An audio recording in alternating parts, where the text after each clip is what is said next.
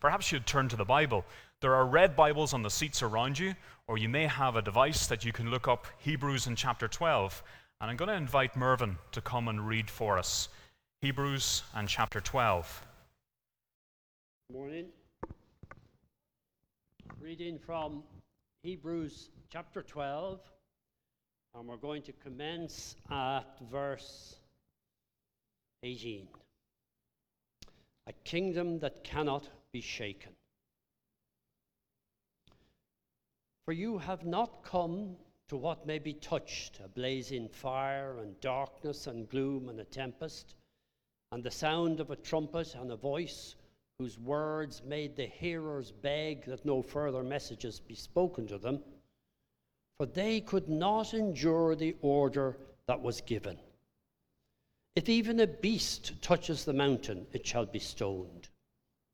Indeed, so terrifying was the sight that Moses said, I tremble with fear. But you have come to Mount Zion, to the city of the living God, the heavenly Jerusalem, and to innumerable angels in festal gathering, and to the assembly of the firstborn who are enrolled in heaven, and to God, the judge of all, and to the spirits of the righteous made perfect, and to Jesus, the mediator of a new covenant, and to the sprinkled blood that speaks a better word than the blood of Abel. See that you do not refuse him who is speaking. For if they did not escape when they refused him who warned them on earth, much less will we escape if we reject him who warns from heaven. At that time his voice shook the earth, but now he has promised, yet one more I will shake not only the earth, but also the heavens. This phrase, yet once more, indicates the removal of things that are shaken, that is, things that have been made, in order that the things that cannot be shaken may remain. Therefore, let us be grateful for receiving a kingdom that cannot be shaken. And thus let us offer to God acceptable worship with reverence and awe. For our God is a consuming fire. Now, if you're a follower of Jesus, you find yourself sitting at a busy airport. Now, don't go there, you say. How long to clear security? Queues all the way out to Swords? No, but listen to me for a second. As a Christian, you're sitting at a busy airport. Run with me on this. The issue isn't security queues, because as you sit there, you've got 2 boarding passes in your hand. 2 boarding passes. That's more than some people got printed. But the question is, where are you going? Because the 2 places on these 2 different boarding passes couldn't be more different. 2 destinations that the writer to the Hebrews here in chapter 12 describes in great detail. Now, as we look at that detail today, it helps us to know what the writer is getting at with these contrasting descriptions of 2 destinations. Here's what's going on. The writer is describing 2 contrasting pictures of how God's people relate to him. Totally different ways of relating to God, because the writer's concerned with their relationship with God and their understanding of that relationship with God. And so very dramatically, he's going to use the imagery of 2 famous places from their history. There were 2 famous mountains. You've got Mount Sinai, where Moses mediated on behalf of the people, the 10 Commandments. Remember Mount Sinai? And then there's Mount Zion, Jerusalem, home of the Jewish temple. And these places, the writer will argue, are very, very different. They illustrated in the writer's descriptions here 2 very different approaches that people can make to Almighty God. And so to us, as I sit and you sit at the airport looking at your 2 boarding passes. But here's the amazing surprise. You see, if you're following Christ, you are in the airport of a great city, all right, but you've already arrived at your destination. I'll say that again. Imagine, if you follow Christ, yes, you're in the airport of a great city, but you've already arrived. Look at Hebrews chapter 12, verse 22. It's a great surprise. But you, he writes, you Christians, have come to Mount Zion and to the city of the living God, the heavenly Jerusalem. You've already arrived at your destination, Mount Zion, the city of the living God, the heavenly Jerusalem. And so now it's time to stop looking at your boarding passes, especially the one in this hand that leads all the way back to Mount Sinai. It's time to leave the airport. See, the writer's been explaining this all the way through his letter. This glorious destination he's been trying to get his Christian readers to get hold of all the way through this letter. As Christians, did you realize you have a new covenant with God in Christ? You have access to God through the sacrificial death on the cross of the Lord Jesus Christ. All the obstacles cleared, salvation won, relationships restored with our sovereign Father God. And the thing, perhaps another surprise about Mount Zion, is that it's no mere city on earth like the old Jerusalem. Look at verse 22 again. It's the city of the living God. It's the heavenly Jerusalem. It's the city of God. This is no earthly city. And so the contrast with the old, gloomy, terrifying mountain of the old covenant couldn't be greater. So I want you to think about it. If you're trusting Christ, and if that describes you, as you look at this heavenly city, I want you to let the amazing sights in it to encourage you, whatever twists and turns life is taking you on these days. Well, here's the first thing we're going to see in this passage. See, number one, you can be sure that your approach to God, your relationship with God, is not on the mountain of fear, verses 18 to 21. You see, remember that boarding pass that you had in your hand back to Sinai? That's not your destination if you're a Christian. Now, the writer doesn't even name Sinai, but it's clear that that's what he's referring to. Read from verse 18 at the start of this passage. He says, "For you have not come to what may be touched, a blazing fire, and darkness, and gloom, and a tempest, and the sound of a trumpet, and a voice whose words made the hearers beg that no further messages be spoken to them. For they could not endure the order that was given. If even a beast touches the mountain, it shall be stoned. Indeed, so terrifying was the sight that Moses said, I tremble with fear." Well, the writer highlights fear on that mountain, the old covenant as it was established with Moses. And ironically, that mountain could be touched, verse 18. It could be touched.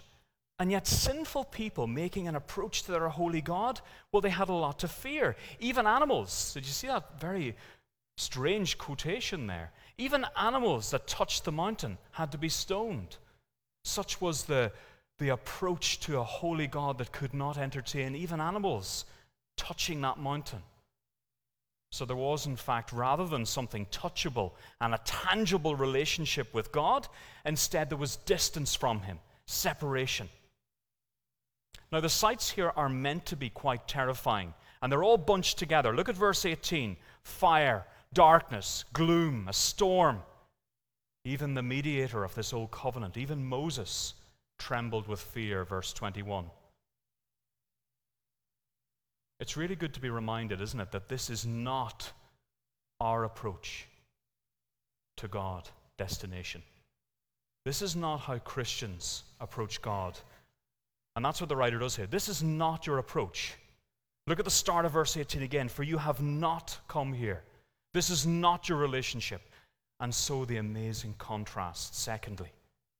You see, your approach to God is at the mountain of joy because of Jesus. Verses 22 to 24. Remember that fear and distance and separation and darkness? Well, that's no longer the case for Christians, because the Lord Jesus has won for his followers, anyone who follows Christ, he's won an approach to God defined by joy and access, as was described back in chapter 10. Just turn back to chapter 10 if you can, verse 19, where the writer says, "Therefore, brothers and sisters, since we have confidence." You see, Christians, because of Christ, have a new confidence. They have access. And so here in verse 22 of chapter 12, "But you have come to Mount Zion, the city of the living God, the heavenly Jerusalem, and to innumerable angels in festal gathering." It's really quite remarkable, the contrast. What the writer's been describing has already been achieved for people who are following Christ. So look down at the boarding card. The destination you have arrived to, well, it's joyful access to God. That's now what you have. And actually, if you reach a bit further into your pocket and you take out your passport with your name on it, you're not just in transit at this airport. This is your country now. You're a citizen of Mount Zion, the city of the living God, the heavenly Jerusalem. Now, this is a remarkable truth that as Christians we find hard to take in. And sometimes we end up just looking out at this destination from the airport. But you should start seeing from those windows. Airports tend to have large glass windows, but look out at where you've arrived. And the first thing that strikes you is this picture of innumerable angels in festal gathering. What's that about? Well, look at it. Here in your city, here in your country, there are Jubilee celebrations to rival no other. Innumerable angels in festal gathering. There's a festival taking place. It's a joyful festival gathering. And you can't even count the number of angels that have gathered. You see, this is a mountain of joy. And you're being encouraged to join in and come be part of that joyful assembly. Now, what are they celebrating? What's the Jubilee about? Well, of course, it's the triumph of the Lord Jesus Christ, the Son. Look at verse 23. "You have come," he writes, "to the assembly of the firstborn who are enrolled in heaven." You see, as well as angels, the city is packed with an assembly, the church or the assembly of the firstborn. In other words, men and women who take their place in this city, who have a passport to stay here because of the work of the firstborn of the Lord Jesus Christ.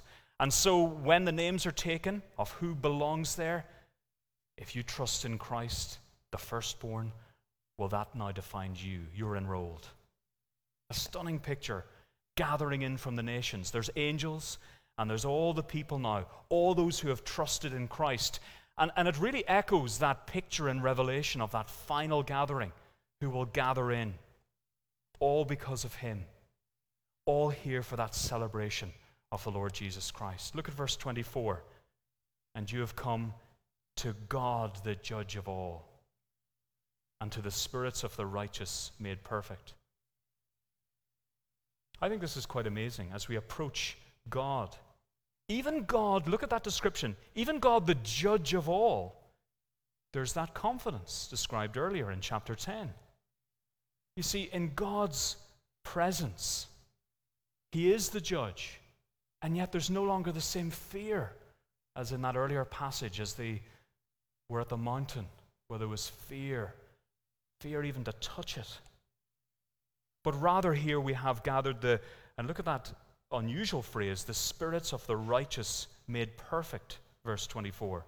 Those from all time who were once sinners, unable to approach God, now in Christ they have been made so perfect that they can gather in this city. Salvation complete, joy welling up, the festival starting. It's quite an unbelievable sight.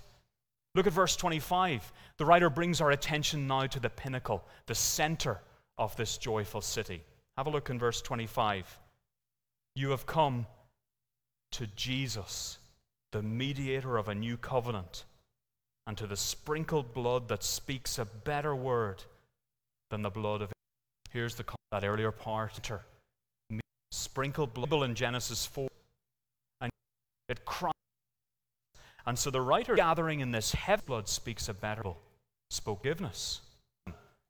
Says to God. One of the commentators, and now he's always with them. Because they lose sight. So here's how it's relevant. With God, there are no of the heavenly city. There's another warning that comes up just here in verse 25. We don't have a lot of time to go into it, but just have a look at it. Verse 25. See that you do not refuse him who is speaking. See that you do not refuse him who is speaking. Don't refuse to listen to God on this. Remember, this is the God who speaks a better word through Jesus Christ's sacrifice. And the warning is quite somber here. We don't have time to go into all the detail. But Christians must not only listen to God's word, but respond, accept his Son, accept this amazing destination where we already are. Boarding passes and passport and visa in hand. And then there's something else towards the end of the passage. Look at 28. Chapter 12, verse 28. There's gratitude. The writer says, our response should be that of gratitude. Therefore, since we are receiving a kingdom that cannot be shaken by terrorists or crime groups, it's not going to float away or shake or be destroyed. So let us be thankful. Gratitude should well up in the heart of Christians who have arrived here in a place that cannot be shaken, a kingdom established by God in Christ that will last forever. Gratitude. What a heavenly city we've come to. It can't be rumbled by any of the world's forces. That's our response as Christians, gratitude. And then something else. End of verse 28, worship. Let us be thankful, the writer says, and so worship God acceptably with reverence and awe, for our God is a consuming fire. If you're a Christian, your approach to God is not on that mountain of fear, Sinai. Your approach to God is at the mountain of pure joy, of jubilee, because of the Lord Jesus Christ. Think about it. Whoever arrives at their airport destination and sits down and never leaves the airport? Who does that? Have you ever done that? Would that be bizarre? And so the writer says, no, join the celebration today, this week. Leave the airport. Go into this city bursting to the seams with joy. Bursting to seams with a blood-bought people. If you're a Christian, you're one of them. Bursting at the seams with angels, innumerable. Joyful celebration, singing. And this axis, this joy-filled festival of celebration is yours in Christ. This is your citizenship. And if you're not there, if you still haven't arrived into this airport, it can be your destination too. And it's my prayer that as you look at what the Bible says, you'll see that in Christ, the destination, this summer, this life.